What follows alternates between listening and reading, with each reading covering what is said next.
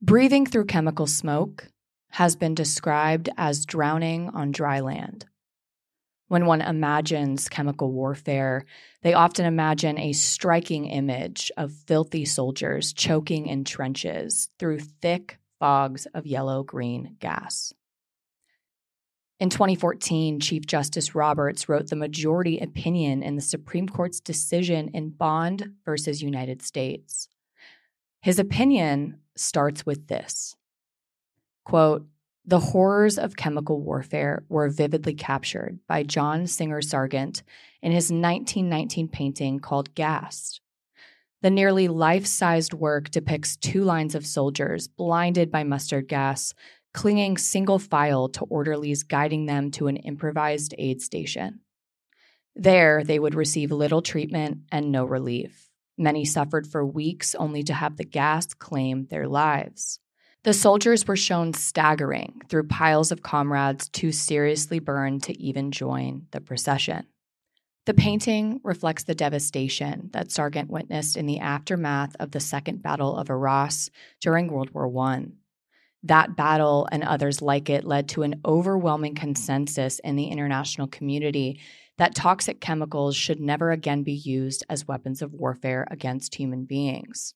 Today, that objective is reflected in the International Convention on Chemical Weapons, which has now been ratified or acceded to by 197 countries. The United States ratified the Chemical Weapons Treaty in 1997. To fulfill the United States' obligations under that convention, Congress enacted the Chemical Weapons Convention Implementation Act of 1998. The act makes it a federal crime for a person to use or possess any chemical weapon, and it punishes violators with severe penalties.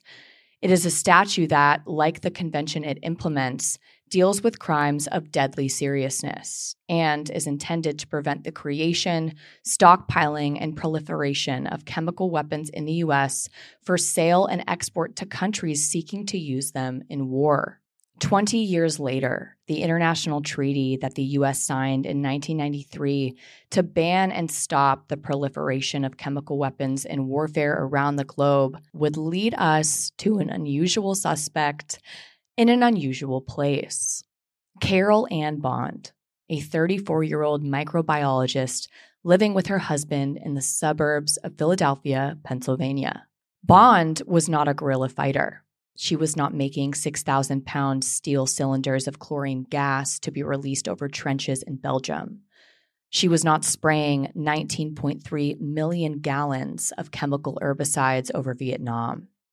She was not using white phosphorus against civilians in Fallujah or Syria. She was not a soldier on the front lines, nor was she a guerrilla fighter, nor was she even a military contractor. She was an angry wife. In 2005, she not only found out her husband had been cheating on her with her best friend, Merlinda Haynes, her husband was also the father of her best friend's baby.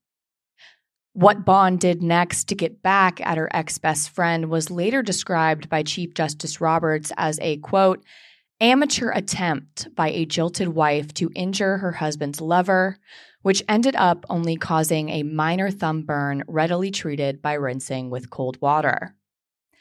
And yet, here Bond was, appealing a conviction handed down in the middle of nowhere, Pennsylvania, for engaging in chemical warfare in violation of the International Chemical Weapons Treaty signed by the United States in 1993. In this episode of Rebuttal, we are going to get into the nitty-gritty of chemical warfare, international law, federalism, and most importantly, Carol Ann Bond's clusterfuck of a love life. Can you be convicted under an international treaty as a regular citizen, digging your keys into the side of his pretty little souped-up four-wheel drive? Let's find out. The 2014 Supreme Court case of Bond versus U.S. doesn't start in 2014. It doesn't even start in 1993. No, it starts really thousands of years earlier because, in reality, The specter of poisonous weapons has haunted combatants for centuries. Ancient armies choked their enemies with smoke from burning sulfur and tar. In 600 BC, the Athenians poisoned their enemies' drinking water with roots of hellebores, which caused severe diarrhea and helped the Athenians to victory. During the Peloponnesian War in 400 BC, the armies burned sulfur and tar to produce a noxious smoke and choke their enemies. In 200 BC, the Carthaginians pretended to retreat from their military camp, leaving behind wine poisoned with a narcotic. They later returned and killed their incapacitated enemies. Hundreds of years later, medieval armies spoiled wells with dead bodies and animals. During this period, poisoning water supplies with corpses was, in fact, a standard tactic. During the Crusades, combatants attempted to spread the plague by putting the dead bodies into enemy water supplies and camps. In the 17 and 1800s, colonial armies willingly spread diseases to their enemies through clothing and water supplies.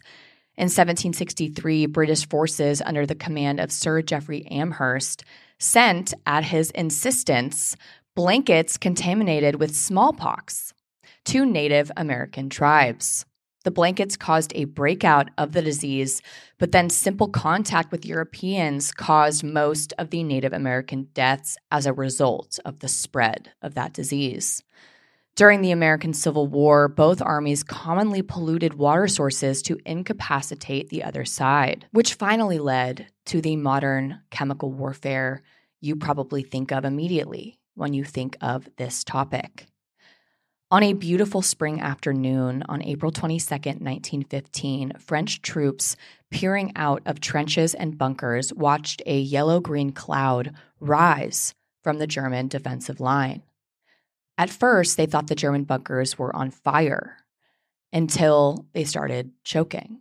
In truth, members of a special unit of the German army had opened the valves on more than 6,000 steel cylinders they had filled with pressurized liquid chlorine and then buried in trenches along their defensive perimeter at Ypres, Belgium, more than 3 weeks earlier.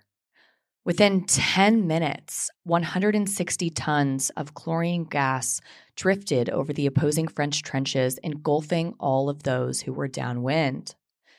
The gas moved through the ranks, filling men's lungs and leaving sacks of blood hanging from their skin.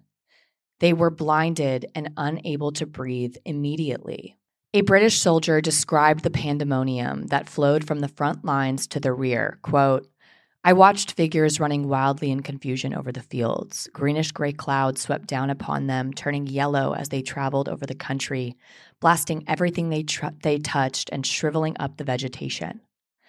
Then there, staggered into our midst, were French soldiers, blinded, coughing, chests heaving, faces an ugly purple color, lips speechless with agony, and behind them in the gas-soaked trenches, we learned that they had left hundreds of dead and dying comrades."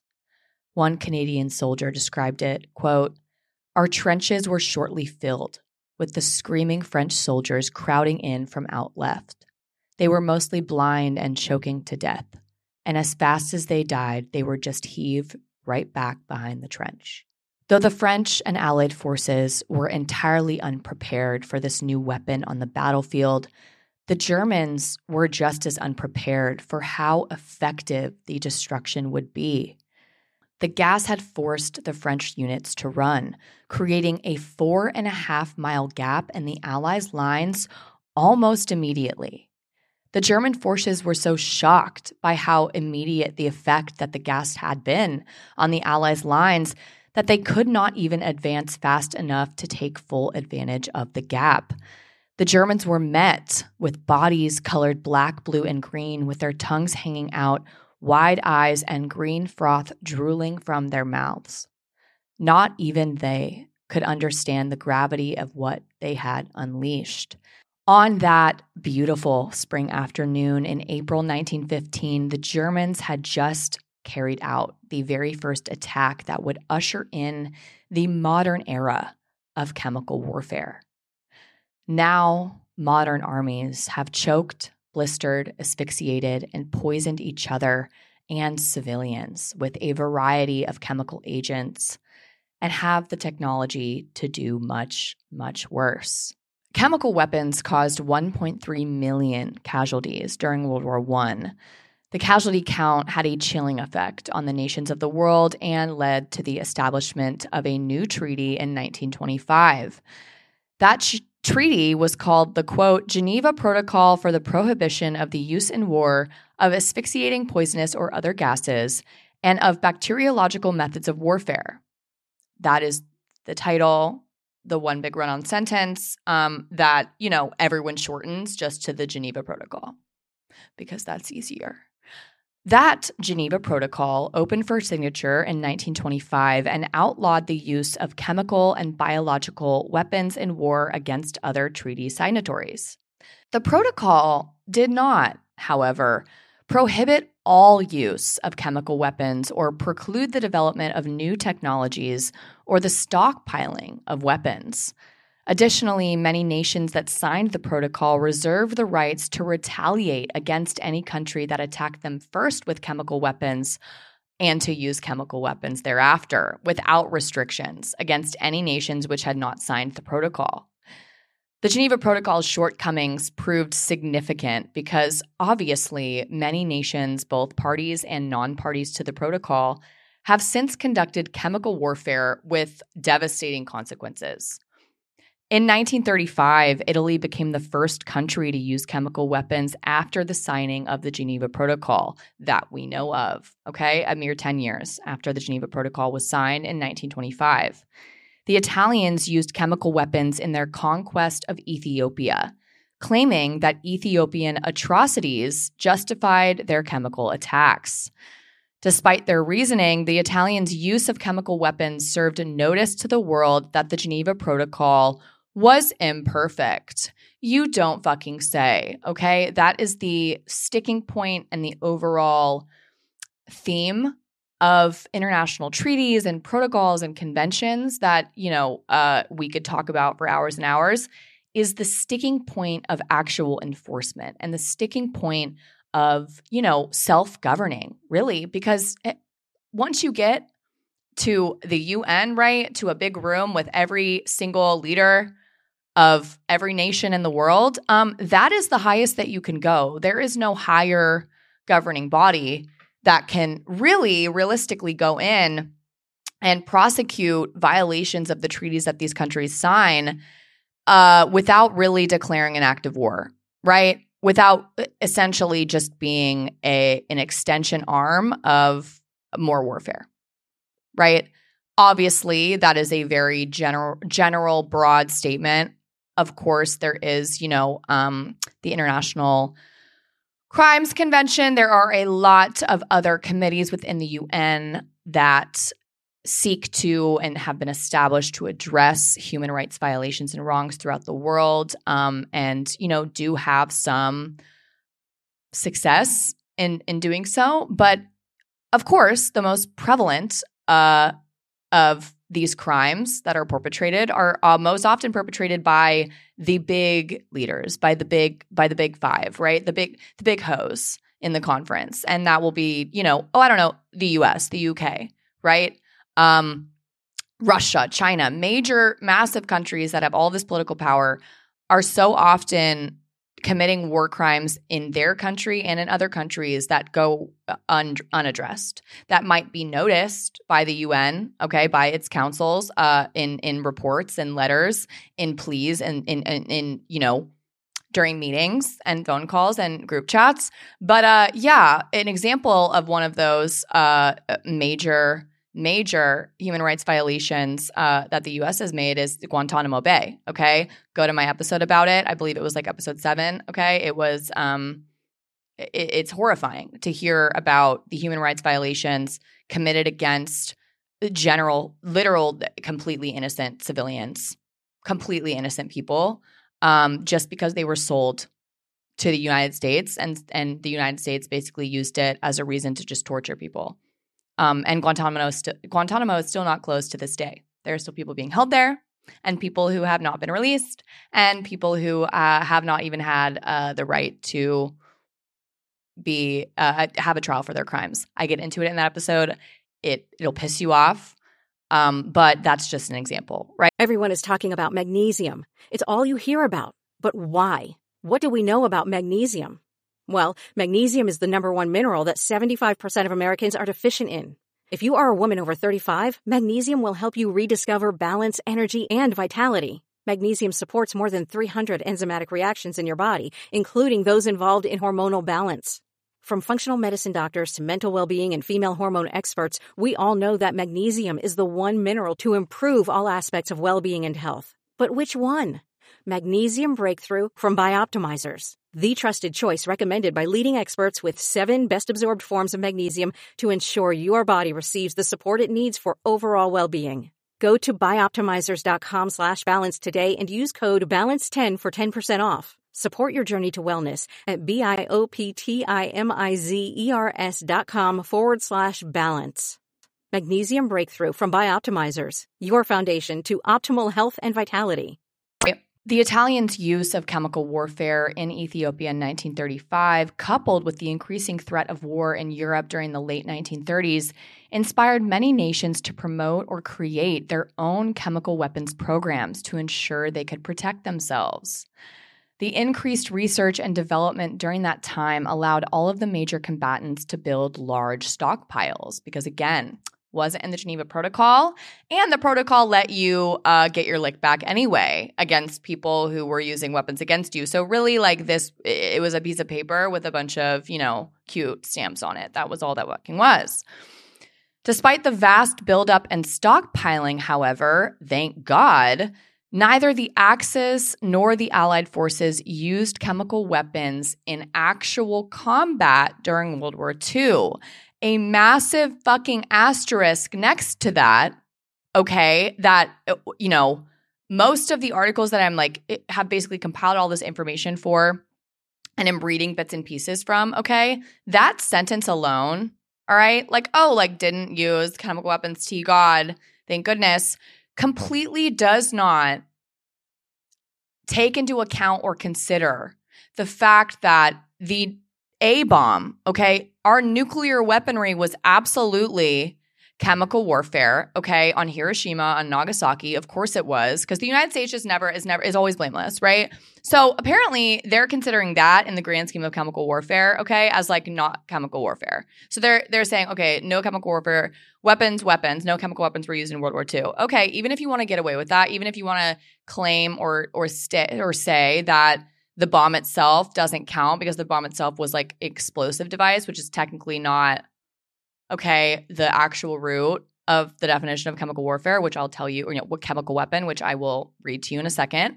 All of the tests and disgusting chemical experiments and use of chemicals to kill mass amounts of people in Europe in the concentration camps in the Holocaust, okay, by the Nazis, that is chemical warfare to me. And also which a lot of people don't understand and know about, the Japanese, okay, forces, troops, they committed the most heinous crimes against humanity that also involved chemical warfare, that also involved the use of biological toxic attacks against its prisoners, okay, civilians that they captured. Although these war crimes were perpetrated throughout Asia, most of the victims were Chinese civilians, Korean civilians, civilians in New Guinea. It was horrifying. And yes, it was men, women, and children, okay, in mass. The Imperial Japanese Army Air Service took part in conducting chemical and biological attacks on civilians during the Second Sino-Japanese War and World War II. The use of such weapons was generally prohibited by international agreements previously signed by Japan, including the Hague Conventions in 1899 and 1907, which banned the use of poison or poisoned weapons in warfare.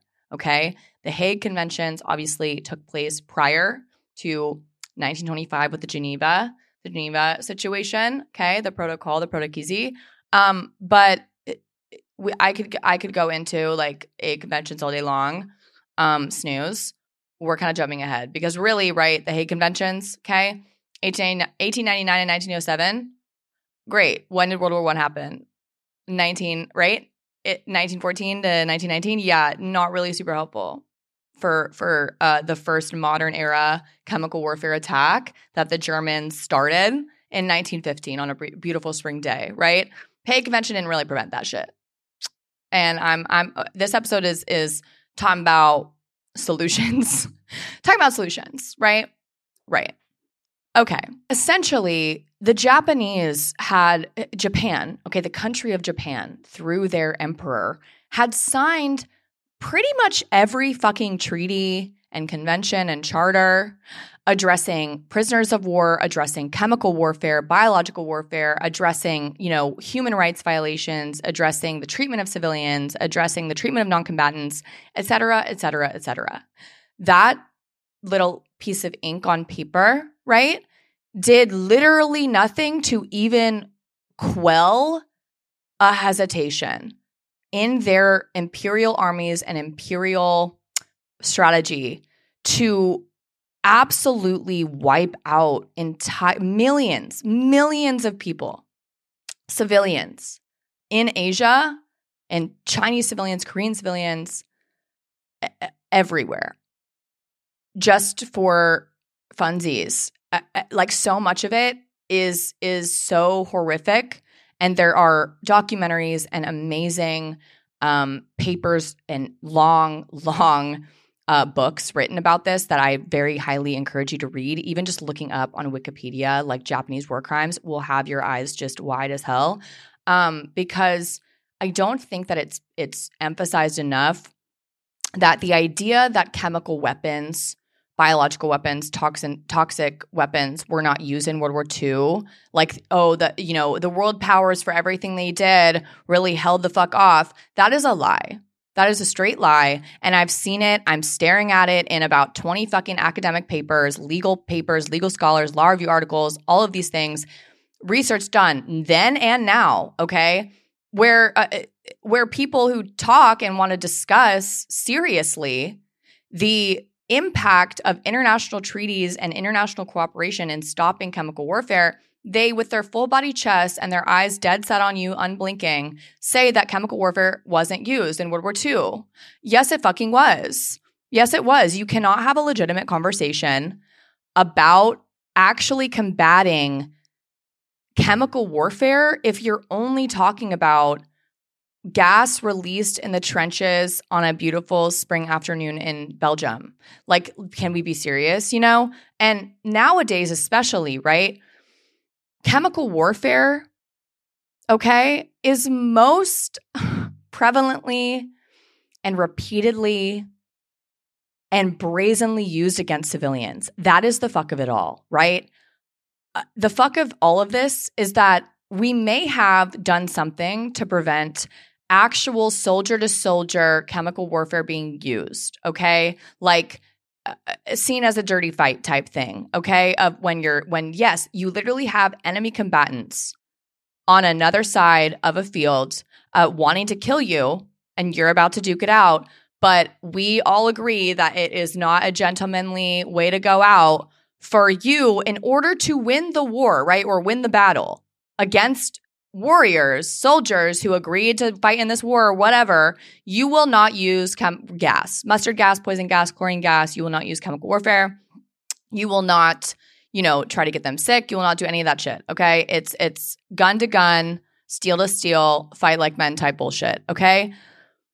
That does not account for all of the chemical, biological, and toxic warfare that has been perpetrated against specifically civilians that has barely made a dent in anyone's military, enemy combatant or not, but has specifically had a devastating effect on the civilian pop and has somehow skated around a clear violation, quote unquote, of these treaties, of the Hague Conventions, of the Geneva Treaty Protocol, of all of these chemical warfare treaties and protocols and conventions, it has not been considered a violation technically of those because it wasn't used against combatants. Which feels like, como se dice, so fucking stupid and so vile and so disgusting and so hideous, right? It feels like the biggest loophole. It feels like a loophole that is just a sinkhole, right? Where everyone can just shove all of their shitty human rights violations into. And we all just close our eyes. And that's what we've been doing, okay, for decades, since 1925 specifically, all right? The way that scholars who actually are pissed about the lack of coverage and seriousness that academics and historians and the American public specifically takes the Japanese war crimes during this period, during World War II, is they open it with a reality and a fact, which is that Nazi war criminals, okay, the Nazis at the time, right, who were a buddy on the Axis side with Japan, right, were learning about the things Japan was doing in Asia while the Nazis were holocausting, and they turned to Japan and said, that's just, don't stop, that's fucking what the fuck. Like, they were shocked and horrified.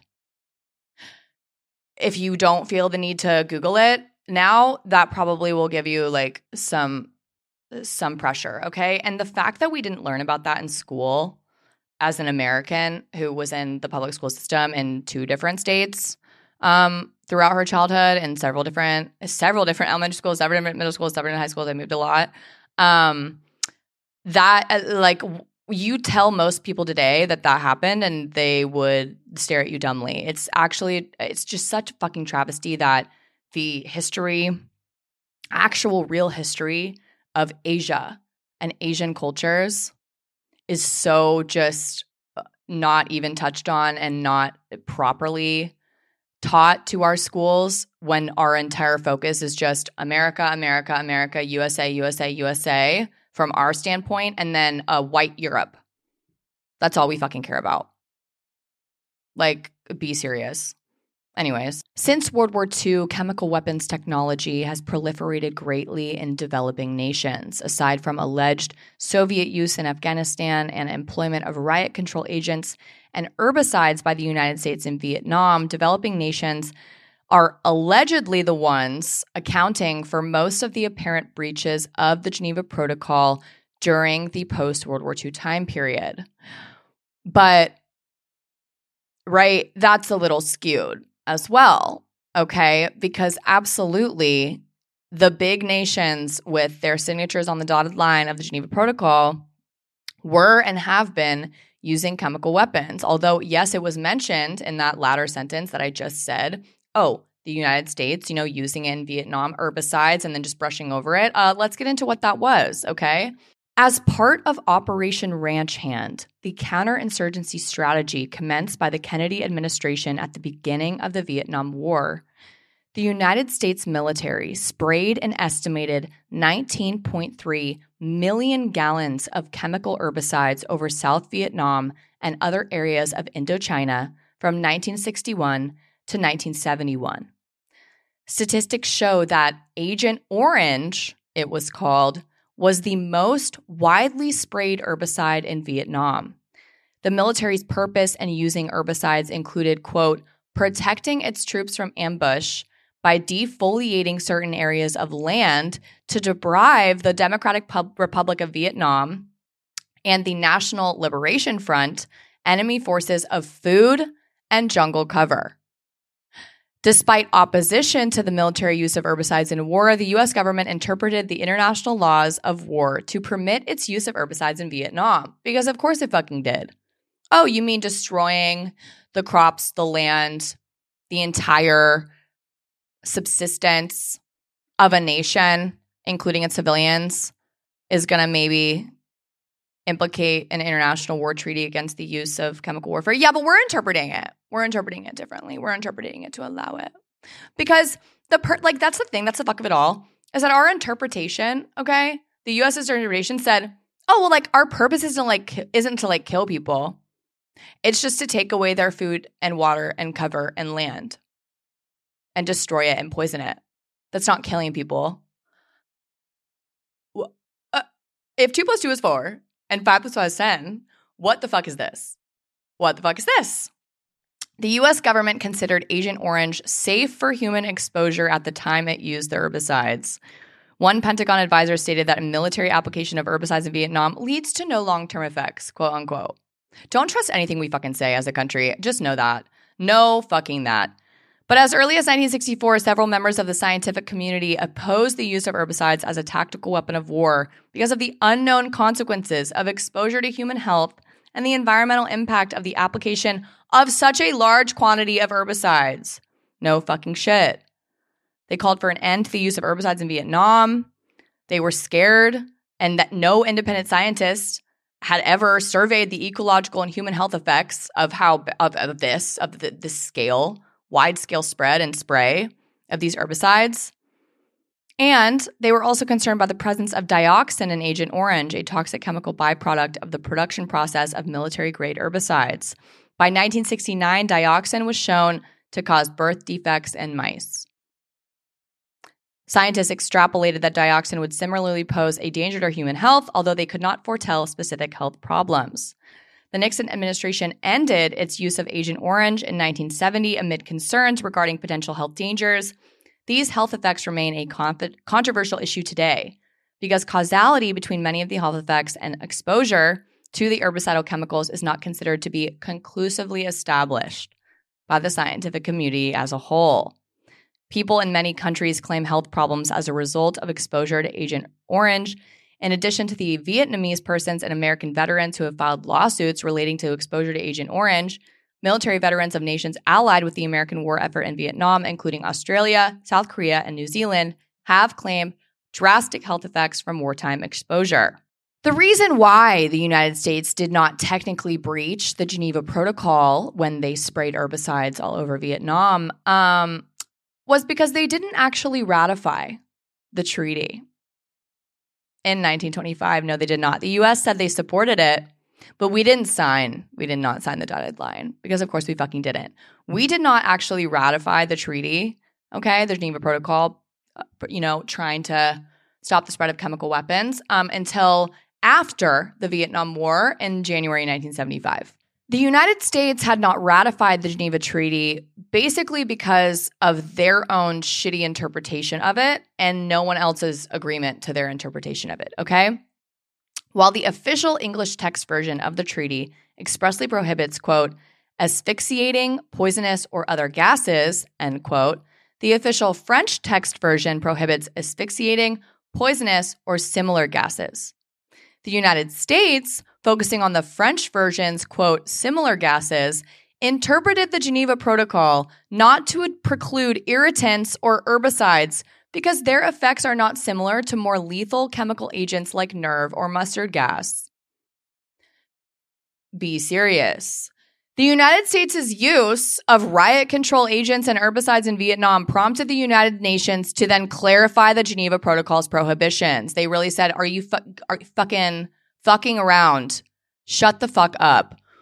They clarified it, okay, as, quote, prohibiting any chemical agents of warfare chemical substances, whether gaseous, liquid, or solid, which might be employed because of their direct toxic effects on man, animals, or plants, end quote. Chemical weapons, they were killing plants. What's the big deal? Like, the UN said bet. Like, that's fucking chemical warfare, you dumb fucking idiots. You dumb Americans. God fuck. Additionally, the Conference on Disarmament, a United Nations subsidiary, stepped up negotiations to create a new treaty to conclusively and unconditionally prohibit chemical and biological weapons as prescribed in the Geneva Protocol. So that's your harmless, quote unquote, herbicide spraying that was done during Vietnam. Okay, that we brushed over. All right, just as an example of the fact that the Geneva Protocol really had no teeth, really had no fucking teeth. In 1995, the AUN Shinrikyo Doomsday Religious Cult, I'm sorry if I butchered that, became the first terrorist group to use chemical weapons. The most blatant breach since the Geneva Protocol, however, occurred from 1983 to 1988 when Iraq used chemical weapons against Iran. Iraq claimed it used chemical weapons in retaliation for Iranian chemical attacks. Without substantiating any Iranian use, the Iraqis incorporated chemical weapons into all of their combat operations. Additionally, from 1987 and 1988, Iraq used chemical weapons on its own Kurdish civilian population, which the government perceived to be allied with Iran. Iraq has also maintained a large stockpile of chemical weapons since the 1980s, prompting the coalition forces in Desert Shield, Desert Storm from 1990 to 1991 to greatly adjust their operations to meet the chemical threat of the Iraqi military. This led to the Chemical Weapons Convention, which happened, in January 1993. Specifically, the Chemical Weapons Convention opened for signature in January 1993. And it needed 65 countries to ratify it in order to enter into force. In 1997, the President of the United States, upon the advice and consent of the Senate, finally ratified the Convention on the Prohibition of the Development, Production, Stockpiling, and Use of Chemical Weapons and on their destruction, commonly known as the Chemical Weapons Convention, or treaty. The nations that ratified the convention had bold aspirations for it, quote, general and complete disarmament under strict and effective international control, including the prohibition and elimination of all types of weapons of mass destruction. This purpose traces its origin to World War I, when, quote, over 1 million casualties, up to 100,000 of them fatal, are estimated to have been caused by chemicals, a large part following the introduction of mustard gas in 1917. The atrocities of that war led to the community of nations to adopt the 1925 Geneva Protocol, which prohibited the use of chemicals as a method of warfare.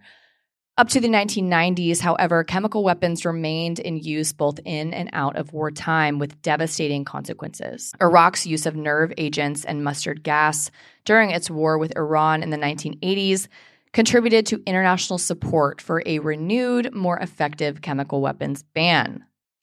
In 1994 and 1995, long-held fears of the use of chemical weapons by terrorists were realized when Japanese extremists carried out 2 attacks using sarin gas. The convention was conceived as an effort to update the Geneva Protocol's protections and to expand the prohibition on chemical weapons beyond state actors in wartime. The convention aimed to achieve that objective by prohibiting the development, stockpiling, or use of chemical weapons by any state party or person within a state party's jurisdiction. It also established an elaborate reporting process requiring state parties to destroy chemical weapons under their control and submit to inspection and monitoring by an international organization based in The Hague, Netherlands. The Chemical Weapons Convention not only prohibits the use of chemical weapons in war, but also eliminates the threats they pose. Unlike the Geneva Protocol, the Chemical Weapons Convention prohibits not only the use of chemical weapons in war, but also prohibits all uses of chemical weapons, as well as production, development, and stockpiling of chemical weapons. Additionally, the treaty specifically recognizes chemical agents not otherwise defined as chemical weapons, like riot control agents and herbicides, and the treaty regulates their use in warfare and non-combat environments. And yes, I will be getting into the United States' very rampant use of pepper spray and riot control type rubber bullets, tear gas, etc., in protests and civilian protests, as well as many other countries around the world that do the same thing. But after learning what this shit prohibits, you're going to be like, oh, they're violating an international chemical weapons treaty every single time they do that, right? Yes, correct. Correct, they are. I would argue, Your Honor. Also, unlike the Geneva Protocol, the Chemical Weapons Convention establishes an independent international agency, the Organization for the Prohibition of Chemical Weapons, the OPCW, with the mission of implementing, monitoring, and enforcing the convention. So now we have like an enforcement body, that has been created, the OPCW. that can go in and fuck you up, okay? And the reason why they can go in and fuck you up is because by signing this situation, by signing this treaty, you're agreeing to essentially that jurisdiction, the jurisdiction of the OPCW. Wow. Okay, great. When the Chemical Weapons Convention became effective, all states parties, that's what they call them, okay, like the states parties, the people who showed up, okay, people who were part of the convention, must declare to the OPCW all of their chemical weapons, agents, and precursor chemicals, all of their actual production facilities, and all of the facilities capable of producing chemical weapons. Next, the states parties must systematically destroy or dismantle all the declared items not accepted under the convention as having a permitted use. The OPCW conducts its inspections based on the states parties' declarations and monitors the destruction operations. Each state party, by ratifying the Chemical Weapons Convention, agrees to grant the OPCW the requisite access to conduct inspections to verify the declarations. So this outside international neutral governing body, okay, you're allowing come in and inspect your shit. Come into your country and check out your shit. Okay? That's wild. It's wild because most countries don't fucking fuck with that. But as of today, 197 countries have said yes to it, except for, okay, a few that you might find a little obvious. The OPCW may go anywhere within the inspected state parties' borders that is necessary to complete the inspections, including government and private facilities. In the United States, this presents some questions regarding the application of Fourth Amendment rights. The convention, however, requires all states parties to enact the necessary legislation to ensure the OPCW will be able to conduct its activities. While the Chemical Weapons Convention provides for restrictions on trade of chemicals and chemical technology, the convention has no power to enforce these restrictions against countries not party to the convention which already possess this technology. Similarly, the convention does not operate against terrorist groups or other organizations which are not countries and therefore cannot be a party to the treaty. Fiji became the first state to ratify the convention on against chemical warfare, against chemical weapons, okay, on January 20th, 1993. Woo, go Fiji. Go vacation, okay? Pursuant to Article 21 of the convention, it entered into force, meaning the treaty was actually could be enforced and effective on April 29th, 1997, after it had finally been ratified by 65 nations, all right? That was the threshold number. As of today, in 2023, a total of 197 nations have ratified or acceded to the Chemical Weapons Convention and its international treaty, which mandates the elimination of chemical warfare material and former chemical weapons production facilities, et cetera, et cetera. You get it, okay? The most recent state to ratify or accede to the convention was Palestine on May 17th, 2018. 4 UN nations are not a party to this convention, this treaty, and those are Egypt, Israel, North Korea, and South Sudan. Israel has signed but not ratified the convention. They apparently take pause with the ability for the OPCW to come in and inspect. They don't want anyone inspecting their military sites, apparently. So yeah, they've signed it but not ratified it, which means jack shit. Egypt, North Korea, and South Sudan have neither signed nor acceded to the convention. They were like, fuck you, we're out. Absolutely not. No bueno. All 4 nations that are not parties to the convention are suspected of possessing chemical weapons, if you were curious. This brings us to 2013. Syria had not signed it, had not acceded to the treaty against chemical weapons. They weren't a part of it. So, in the early morning hours of August 21st, 2013, Syrian government forces launched a series of missiles loaded with sarin gas at about half a dozen neighborhoods controlled by rebel forces. The warheads, Soviet-era M14 surface-to-surface rockets, were able to carry between 11 and 16 gallons of chemical agents apiece, with several missiles found at each attack site. Sarin is a nerve agent, an airborne poison gas that is odorless, colorless, and tasteless, making it difficult to detect. It attacks the nervous system and can cause death within minutes. while those who survive exposure experience a range of symptoms, including shortness of breath, disorientation, eye irritation, blurred vision, nausea, vomiting, and general weakness. The American response to Syria's use of chemical weapons was notably more disapproving than its response to the Iran-Iraq war use of chemical weapons many years prior. But they remained cautious while the details of the attack were still under investigation. As early as June of 2013, the U.S. had raised concerns that Syria was using chemical weapons against rebel forces, and while talk of aid and the possibility of establishing a no-fly zone came from the White House, ultimately the international community decided to take a different step to preventing Syria's continued use of chemical agents. Now, with everything that I've told you about chemical warfare and weapons and this treaty and what was going on in Syria at this time, in 2013, the phrase chemical weapons evokes images of war-torn landscapes and battered soldiers or civilians struggling to breathe as they run from militarized death. It does not evoke images of a Pennsylvania woman sneaking around the front door car and mailbox of an ex-best friend and romantic rival who had sex with her husband and was about to have his baby. It doesn't call to mind the burbs, in America. It just simply doesn't, right?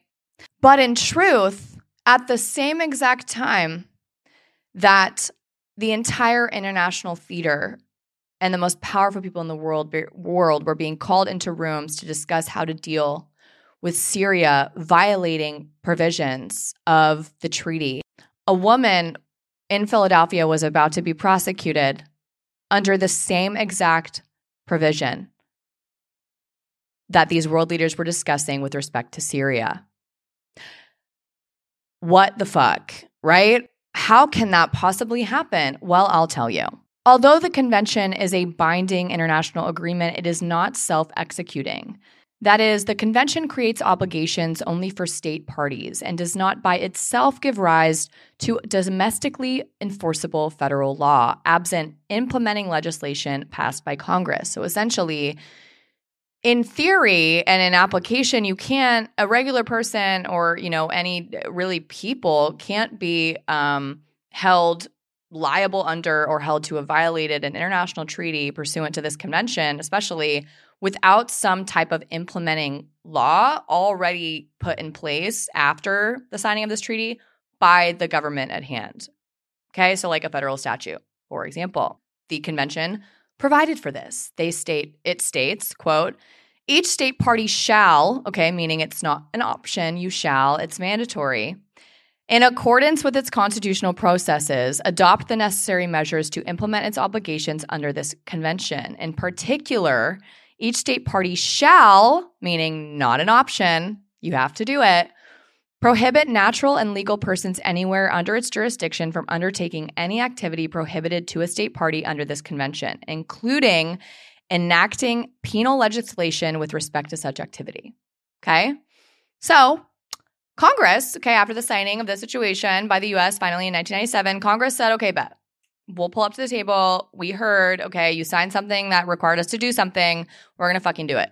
Congress gave the convention domestic effect in 1998 when it passed the Chemical Weapons Convention Implementation Act. The act closely tracks the text of the treaty. It forbids any person knowingly to develop, produce, otherwise acquire, transfer, directly or indirectly, receive, stockpile, retain, own, possess, or use, or threaten to use any chemical weapon. A person who violates this section, this statute, may be subject to severe punishment, imprisonment, quote, for any term of years, or if a victim's death results, the death penalty or imprisonment for life. Pretty sad, pretty crazy. And I'll get into the definitions that this statute lays out of chemical weapon, of toxic chemical, peaceful purpose, et cetera, et cetera. Just give me a second, all right? So how does that lead us to our girly Carol Ann? Carol Ann Bond. Well, let's talk about her. Carol Ann Bond was a microbiologist from Lansdale, Pennsylvania. In 2006, Bond's closest friend, Merlinda Haynes, announced that she was pregnant. Exciting, right? Amazing. Bond was initially stoked. She was so happy, jazzed. But when Bond discovered that her husband, Bond's husband, all right, was the child's father, she sought revenge against her ex-best friend, Haynes. Bond did so by stealing a quantity of 10-chloro-10H phenoxarzine, an arsenic-based compound, from her employer, a chemical manufacturer. She also ordered a vial of potassium dichromate, a chemical commonly used in printing photographs or cleaning lab equipment, from Amazon.com. Both chemicals are toxic to humans and in high enough doses, potentially lethal.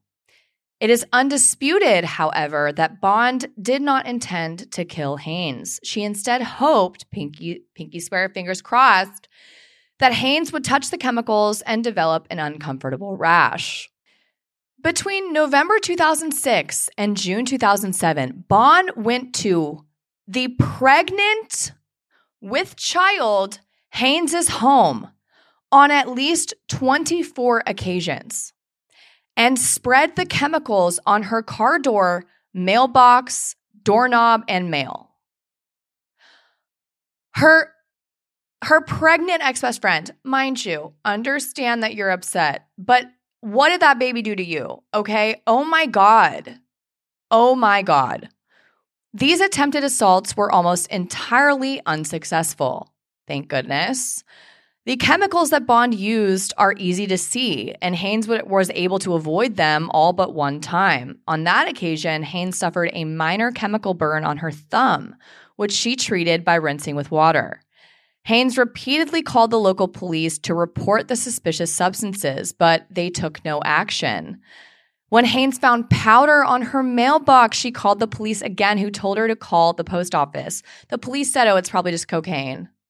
Okay? Because police are really competent all the time. They told her to call the fucking post office. So Haynes said, fine, I'll call the goddamn post office. And the postal inspectors suited the fuck up. They were like, it is our time to shine. Let's ride. Okay? Because if you didn't know this, there are departments within the post office that like deal with these type of crimes. Okay? Deal with like mail type shit. Okay? It is a federal crime to fuck with people's mail, to use the mail in such a way as to commit a crime and hurt people. All right? So the postal inspectors suited, they were like, hold my beer. It is my time to shine. Okay? Fuck the police, a cab, postal inspect. Amazing. They placed surveillance cameras around her home. They didn't even question her. They were like, absolutely, period. We're putting up cameras 100%. The cameras caught Bond opening Haynes' mailbox, stealing an envelope, and stuffing potassium dichromate inside the muffler of Haynes' car. Crazy. I'm sorry, that's crazy. Like, I get when people, do like, oh, like I keyed, I dug my keys into the side of his pretty little souped up 4-wheel drive. He cheated on me. Okay. Speak your truth. The fire in your heart has not lessened over the course of literally 8 months that you're doing this, November 26, 2006, June 2007. And also, where is that energy for your husband, girlykins? Apparently they never got divorced. Bombastic side eye.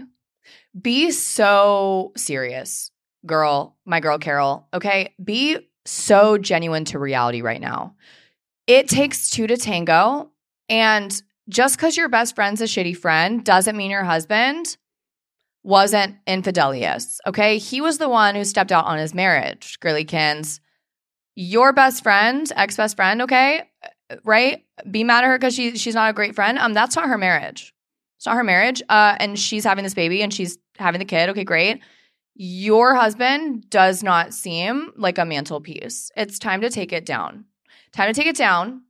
Time to divorce him or like figure out your fucking issues. But like, if anyone deserves to have something put in his muffler, on his mail, okay, on his Sam-a-lamich, I'm not saying that you should ever do that because absolutely not. Like, it's giving very serious crimes, as you'll see in a second.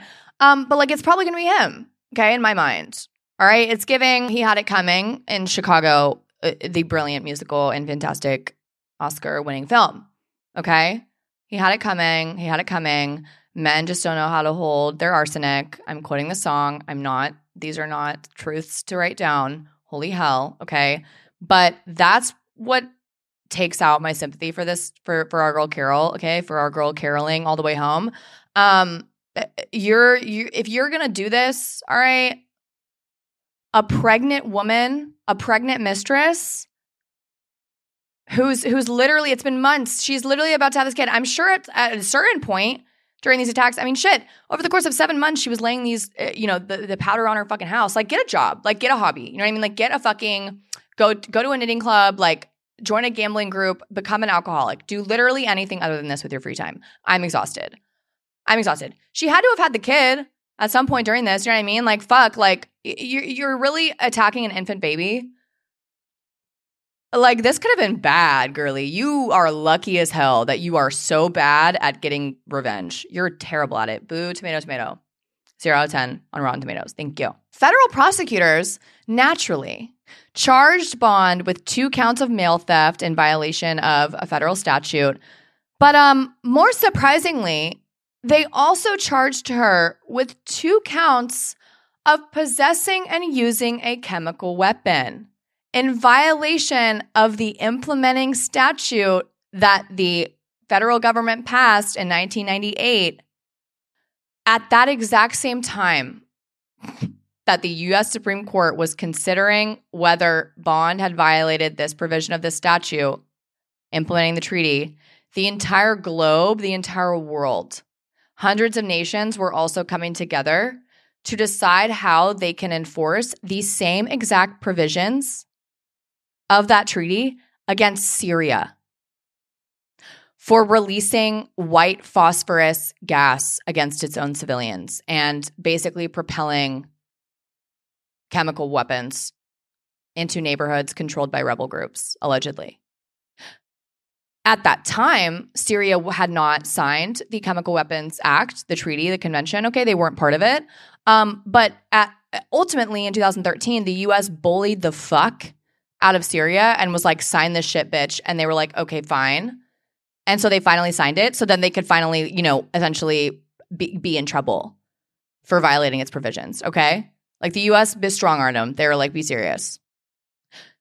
That serious international human rights violation incident was using the same copy paste text as this dumb fucking Carol and Bond case of a woe man sprinkling some diddle-do on her ex-best friend and husband's lover's shit. Something tells me there's a divide here, right? The plot was lost. Like, the plot was lost along the way, but we're gonna help find it back. We're gonna help track it back. Okay, we're gonna help track it back. And I think you guys will enjoy Chief Justice Roberts' opinion on this. I personally enjoy his opinion on this.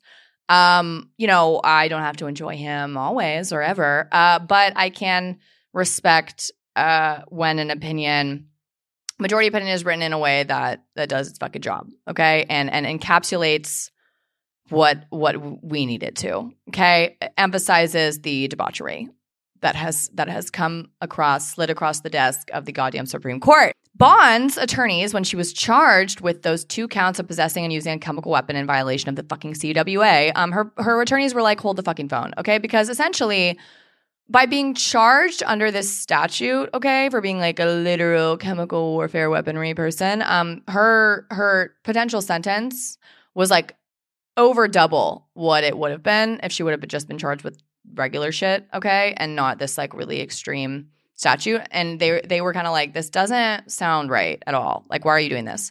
So her attorneys moved to dismiss the chemical weapon counts on the ground that section, that statute, exceeded Congress's enumerated powers and invaded powers reserved to the states by the 10th Amendment. The district court, so the lower court, okay, that main initial court, denied her attorney's motion. Okay, they were like, no, can't do it. She then entered a conditional guilty plea that reserved the right to appeal, okay? Basically saying, hey, I literally have to plead guilty at this point, like no real option. So like I'm reserving my right to appeal the fact that I'm convicted under this statute because like fuck that. I don't like my punishment's gonna be way worse. But like just to get this thing rolling and moving, I enter my guilty plea, okay? The district court, so that lower court, then sentenced Bond to 6 years in federal prison plus 5 years of supervised release and ordered her to pay a $2,000 fine and $9,900 in restitution to essentially her ex-best friend, Haynes, okay? Bond appealed her conviction, raising a 10th Amendment challenge to her conviction. The government prosecution contended that Bond lacked standing to bring such a challenge, and the Court of Appeals, okay, in the Third Circuit did agree. They agreed, okay? They were like, yes, she doesn't have standing. The Supreme Court granted certiorari, meaning that they are going to hear this case, okay? Because not every writ of cert that you file with the Supreme Court of the U.S. begging them to take your case, they deny most of them, okay? They're like, no, we're not hearing that. You know what I mean? Like, deal with the decision that you got. They granted cert, okay, to determine whether she even has standing to like challenge whether she can be convicted under this statute, okay? And that case is boring. The Supreme Court in 2011, okay, so 3 years before this case was issued, this opinion was issued, already said, yes, she has standing to challenge her conviction. But because that was the only issue up for certiorari, okay, up on appeal, that's the only thing that the U.S. Supreme Court could opine on, could give their stance on, could give their thoughts on, okay? They were like, yes, she has standing. They reversed the holding of the Third Circuit Court of Appeal and said, you're wrong. She has standing, so decide the case. So they remanded it back. They, as in the U.S. Supreme Court, it was remanded back, okay? The Third Circuit said, okay, fine. Mom and dad said that she has standing, so she has fucking standing. But then they rejected her argument, basically saying that no, you could be tried under this statute. Okay, you could be charged for it. Bond argued that this statute, does not reach her conduct because the statute's exception for the use of chemicals for, quote, peaceful purposes should be understood in contradistinction to the, quote, warlike activities that the convention was primarily designed to prohibit.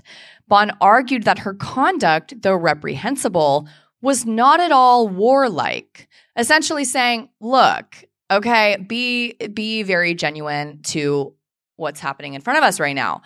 There's no way that this statute is really intended to convict, to try this type of shit, right? Like, this is not the shit that it's not that part, right? This is not the story, the plot, the storyline that we're going for. And the court disagreed. The Court of Appeals said no. The court acknowledged, the Third Circuit Court of Appeals acknowledged that the government's reading, okay, the prosecution's reading of this section would render the statute striking in its breadth, so basically like insane in its scope, and turn every kitchen cupboard and cleaning cabinet in America into a potential chemical weapons cache, which is literally correct. But then they said in the next sentence, but the court nevertheless held that Bond's use of highly toxic chemicals with the intent of harming Haynes can hardly be characterized as peaceful under that word's commonly understood meaning. End quote. So they upheld her conviction in the Third Circuit, okay? So like they basically acknowledge that they're holding, okay, them allowing basically Bond to be convicted under the statute will have a public policy implication that is wide and crazy. Every kitchen cupboard and cabinet in America will be an arms cache. Anytime you have fucking ammonia in that bitch, okay, could potentially be charged under the statute. But like again, like we're not really like looking at the word peaceful like in comparison to warlike. We're looking at peaceful just like period, whether it was peaceful, whether what you did was peaceful, and it was not. So you're shot of luck. Yeah. So in addition to other arguments that they rejected, okay, they were like, fuck you, okay? You get convicted on this statute, you're done. And so, of course, Bond again filed a writ of certiorari with the U.S. Supreme Court and said, hi, can you look at this again? Hey, bestie. Hey, queen. Hey, babe. Hey, Chief Justice Roberts and company. I'm back. And yes, you said I have standing. Amazing. Thank you so much. But also, can I be convicted on this fucking statute? Let me know. And the Supreme Court granted certiorari, okay? They said, okay, we'll hear it again. We'll hear it. We will hear it. So this is the opinion, okay, the opinion. And to start off, I'm going to explain to you what this statute defines, okay, this Chemical Weapons Convention Implementation Act statute that she was convicted under. what does it define in terms of these chemical weapons, etc.? Okay. It defines chemical weapon as a, quote, toxic chemical and its precursors, except where intended for a purpose not prohibited under this chapter, as long as the type and quantity is consistent with such a purpose. Toxic chemical, in turn, is defined as any chemical which through its chemical action on life processes can cause death, temporary incapacitation, or permanent harm to humans or animals. The term includes all such chemicals, regardless of their origin or of their method of production, and regardless of whether they are produced in facilities, in munitions, or elsewhere. Finally, quote, purposes not prohibited by this chapter is defined as any peaceful purpose related to an industrial, agricultural, research, medical, or pharmaceutical activity or other activity. Okay?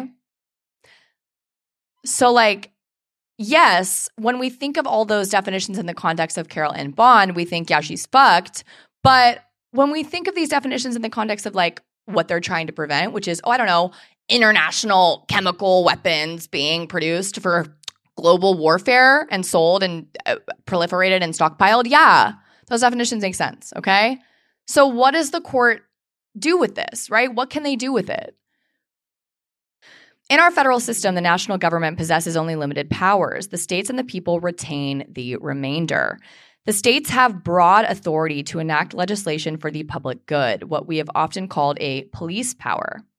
The federal government, by contrast, has no such authority and can exercise only the powers granted to it, including the power to make, quote, all laws which shall be necessary and proper for carrying into execution the enumerated powers, okay, which is a wordy way of saying federal government can enact laws that allow it to do its job that the Constitution says it has.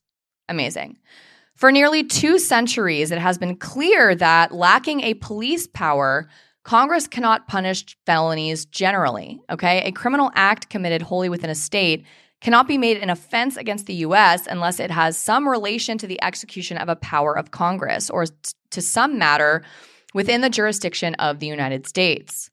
The government frequently defends criminal legislation on the ground that the legislation is authorized pursuant to Congress's power to regulate interstate commerce. This section, this statute, exists to implement the convention.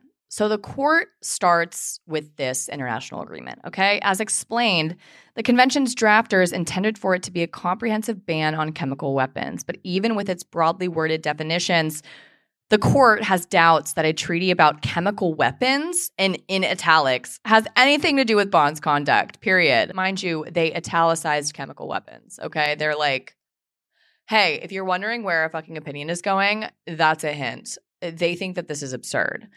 The convention, a product of years of worldwide study, analysis, and multinational negotiation, arose in response to war crimes and acts of terrorism.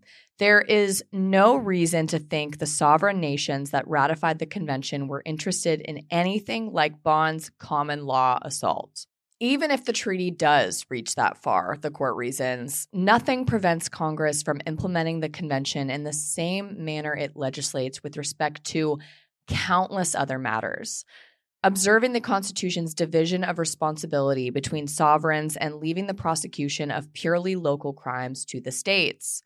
The convention, after all, is agnostic between enforcement at the state versus federal level. It provides that, quote, each state party shall, in all bold cap underlines, in accordance with its constitutional processes, adopt the necessary measures to implement its obligations under this convention. Fortunately, we, as in this court, have no need to interpret the scope of the convention in this case.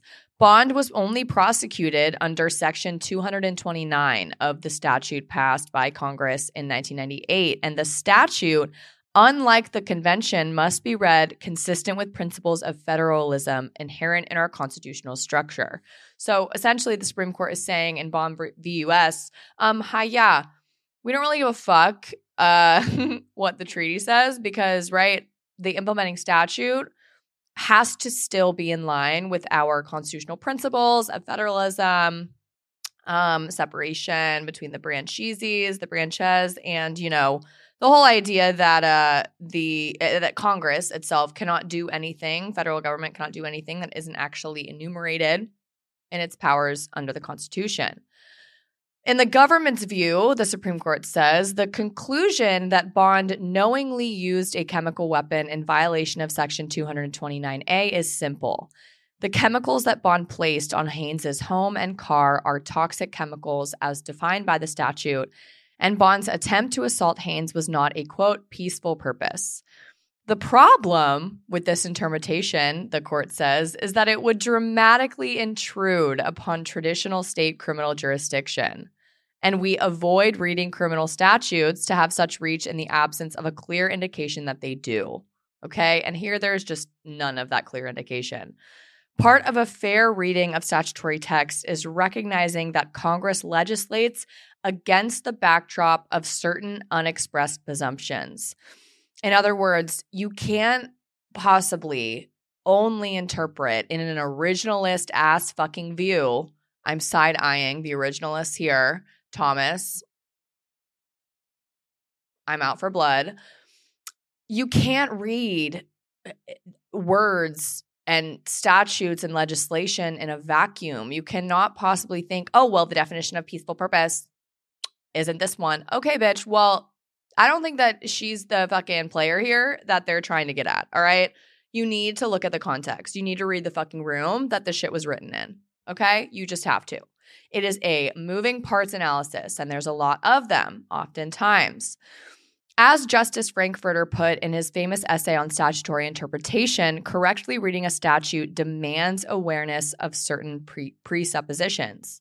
For example, we presume that a criminal statute derived from the common law carries with it the requirement of a culpable mental state, even if no such limitation appears in the text, unless it is clear that the legislature intended to impose strict liability. Okay? Great. To take another example, we presume, absent a clear statement from Congress, that federal statutes do not apply outside the United States. So even though Section 229, all right, this statute from 1998, implementing the Chemical Weapons Act convention situation, even though that on its face it would cover, technically, a chemical weapons crime if committed by a U.S. citizen in Australia, we would not apply the statute to such conduct absent a plain statement from Congress. The notion that some things, quote, go without saying applies to legislation just as it does to everyday life, okay? Not everything is fucking insane. Imagine fucking that. The court mentions a few examples of this in practice, essentially making things fucking logical, okay? And the way that they're applied, interpreted, especially when it comes to the federal government enforcing things, okay, within the states, among and within the states. It mentions a case called Bass versus U.S. In that case, the Supreme Court interpreted a statute that prohibited any convicted felon from, quote, receiving, possessing, or transporting in commerce or affecting commerce any firearm, end quote.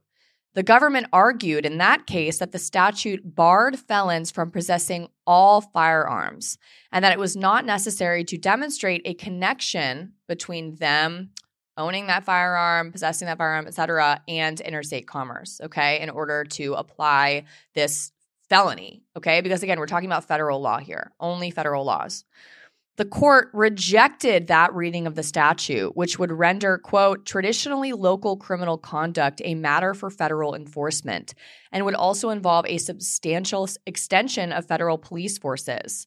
The court instead read the statute more narrowly to require proof of a connection to interstate commerce in every case, thereby preserving as an element of all of the offenses a requirement suited to federal criminal jurisdiction alone. Because remember, federal shit, it's interstate commerce. That's the only way that the federal government can really get entangled, okay? That's why you see, like, criminal shows, they'll be like, we should get the feds involved when, like, a child is brought across state lines. That's why, okay? Because kidnapping a child across state lines implicates interstate commerce. It affects that, okay? You understanding? Amazing.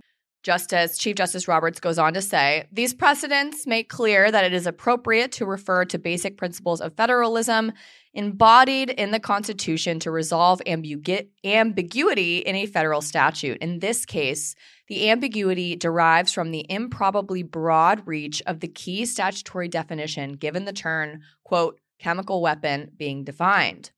The deeply serious consequences of adopting such a boundless reading and the lack of any apparent need to do so in light of the context from which the statute arose, a treaty about chemical warfare and terrorism. We conclude that in this curious case, we can insist on a clear indication that Congress meant to reach purely local crimes before interpreting the statute's expansive language in a way that intrudes on the police power of the states. Right. What's the translation here? Essentially, Congress had better have very clearly included their intent to get up in people's business that fucking hard when it comes to a chemical warfare, chemical weapons treaty, okay? Basically, the Supreme Court's like, so that's what we conclude, that's what we need here. So let's turn to whether we see that, okay? And your spoiler alert is going to be probably a no, right? Probably a fucking no. We do not find any such clear indication in Section 229. Chemical weapon, quote unquote, is the key term that defines the statute's reach, and it is defined extremely broadly. But that general definition does not constitute a clear statement that Congress meant the statute to reach local criminal conduct. In fact, a fair reading of Section 229 suggests that it does not have as expansive a scope as might first appear. To begin, as a matter of natural meaning, an educated user of English, honestly, pause, that's kind of a bar, that's kind of a diss, to be like, hey, so loving your enthusiasm, loving your interp, loving that way of doing things. An educated user of English, unlike yourself, might not agree. Moving on.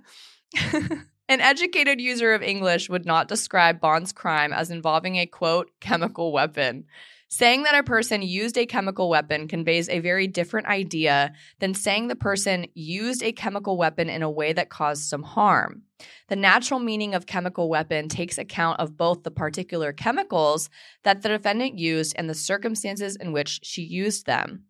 When used in the manner here, the chemicals in this case are not of the sort that an ordinary person would associate with instruments of chemical warfare. Don't you love court opinions like this, where it very much feels like someone just clenching their jaw in a board meeting and going, okay, I didn't know that we didn't have the foundation here, right? That I was expecting from a bunch of fourth graders. So let's break it down. We close our mouths when people are speaking, and we politely raise your hand if we would like to be called. Does everyone understand? Let's break this down. And yes, of course, this is so necessary. This is typical statutory interpretation. But just in this context, it's just funny to me. I would love to have seen the prosecutor's fucking face when they read this opinion, when they got the fat L, and been like this. Each paragraph just like, fuck. Damn it. We tried to put this very dangerous criminal away, which, yeah, kind of a fucking criminal, kind of dangerous as fuck, kind of off her rails. But, she needs therapy. Goddamn, there are rapists running around. You know what I mean? Reassess your focus. Thank you. When used in the manner here, the chemicals in this case are not of the sort that an ordinary person would associate with instruments of chemical warfare. The substances that Bond used bear little resemblance to the deadly toxins that are of particular danger to the objectives of the convention. Why we need a chemical weapons convention and an OPCW, blah, blah, blah. Oh my God. More to the point, the use of something as a weapon typically connotes an instrument of offensive or defensive combat, or an instrument of attack or defense in combat as a gun, missile, or sword. But no educated English speaker in natural parlance would describe Bond's feud-driven act of spreading irritating chemicals on Haynes's doorknob and mailbox as, quote, combat. Nor do the other circumstances of Bond's offense, an act of revenge born of romantic jealousy, meant to cause discomfort that produced nothing more than a minor thumb burn, suggest that a chemical was deployed in Norristown, Pennsylvania. Potassium dichromate and 10-chloro-10H phenexarcine might be chemical weapons if used, say, to poison a city's water supply, But Bond's crime is worlds apart from such hypotheticals, and covering it would give the statute a reach exceeding the ordinary meaning of the words Congress wrote. What a beautiful paragraph. No notes needed. In settling on a fair reading of a statute, it is not unusual to consider the ordinary meaning of a defined term, particularly when there is dissonance between that ordinary meaning and the reach of the definition. The government would have us brush aside the ordinary meaning and adopt a reading of Section 229 that would sweep in everything from the detergent under the kitchen sink to the stain remover in the laundry room. Yet no one would ordinarily describe those substances as chemical weapons. The government responds that because Bond used specialized, highly toxic, though legal chemicals, this case presents no occasion to address whether Congress intended Section 229 to apply to common household substances. But that argument sucks. That the statute would apply so broadly, however, is the inescapable conclusion of the government's position, the prosecution's position here. Any parent would be guilty of a serious federal offense, possession of a chemical weapon, when exacerbated by the children's repeated failure to clean the goldfish's tank. He considers poisoning the fish with a few drops of vinegar. We are reluctant to ignore the ordinary meaning of chemical weapon when doing so would transform a statute passed to implement the fucking International Convention on Chemical Weapons into one that also makes it a federal offense to poison goldfish. That would not be a realistic assessment of congressional intent. Another bop. In light of all of this, it is fully appropriate to apply the background assumption that Congress normally preserves the constitutional balance between the national government of the states. The prosecution's reading of Section 229 would alter sensitive federal-state relationships, convert an astonishing amount of traditionally local criminal conduct into a matter for federal enforcement, and involve a substantial extension of federal police resources. It would transform the statute from one whose core concerns are acts of war, assassination, and terrorism into a massive federal anti-poisoning regime that reaches the simplest of assaults. As the prosecution reads Section 229, hardly a poisoning in the land would fall outside the federal statute's domain, which is bonkers. Of course, Bond's conduct is serious and unacceptable, and against the laws of Pennsylvania. But the background principle that Congress does not normally intrude upon the police power of the states is critically important. In light of that principle, we are reluctant to conclude that Congress meant to punish Bond's crime with a federal prosecution for a chemical weapons attack.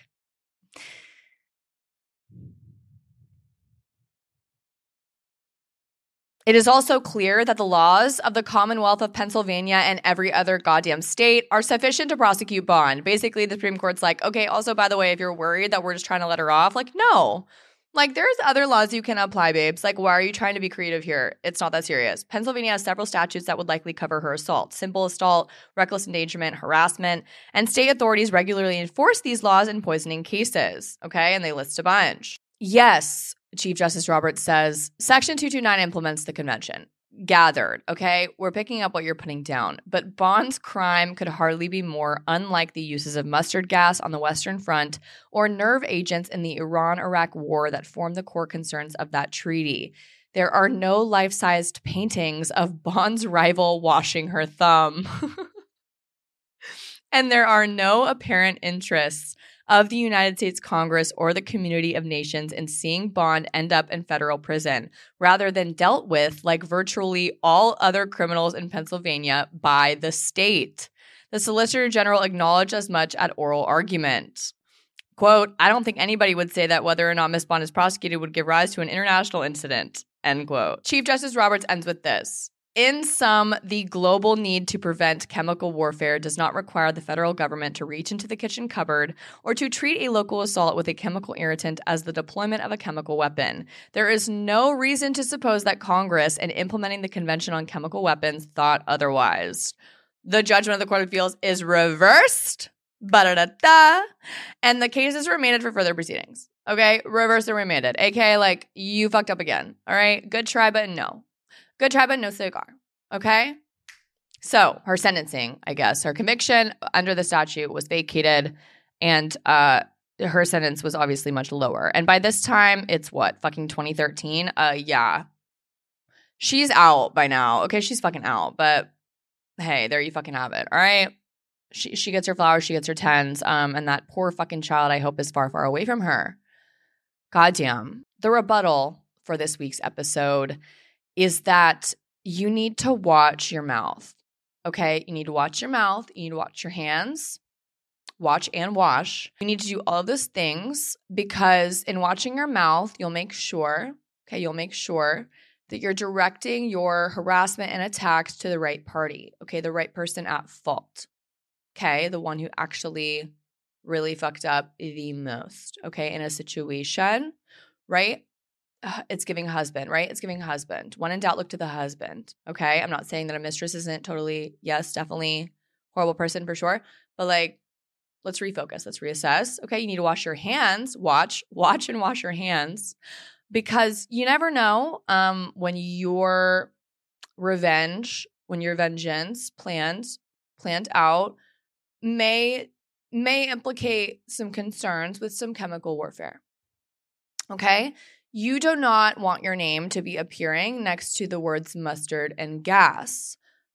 Not a great way to go out. Okay? Keep it cute. Keep it on mute. All right? Go to like a destruction room, a rage room. Get your rage out that way. Okay?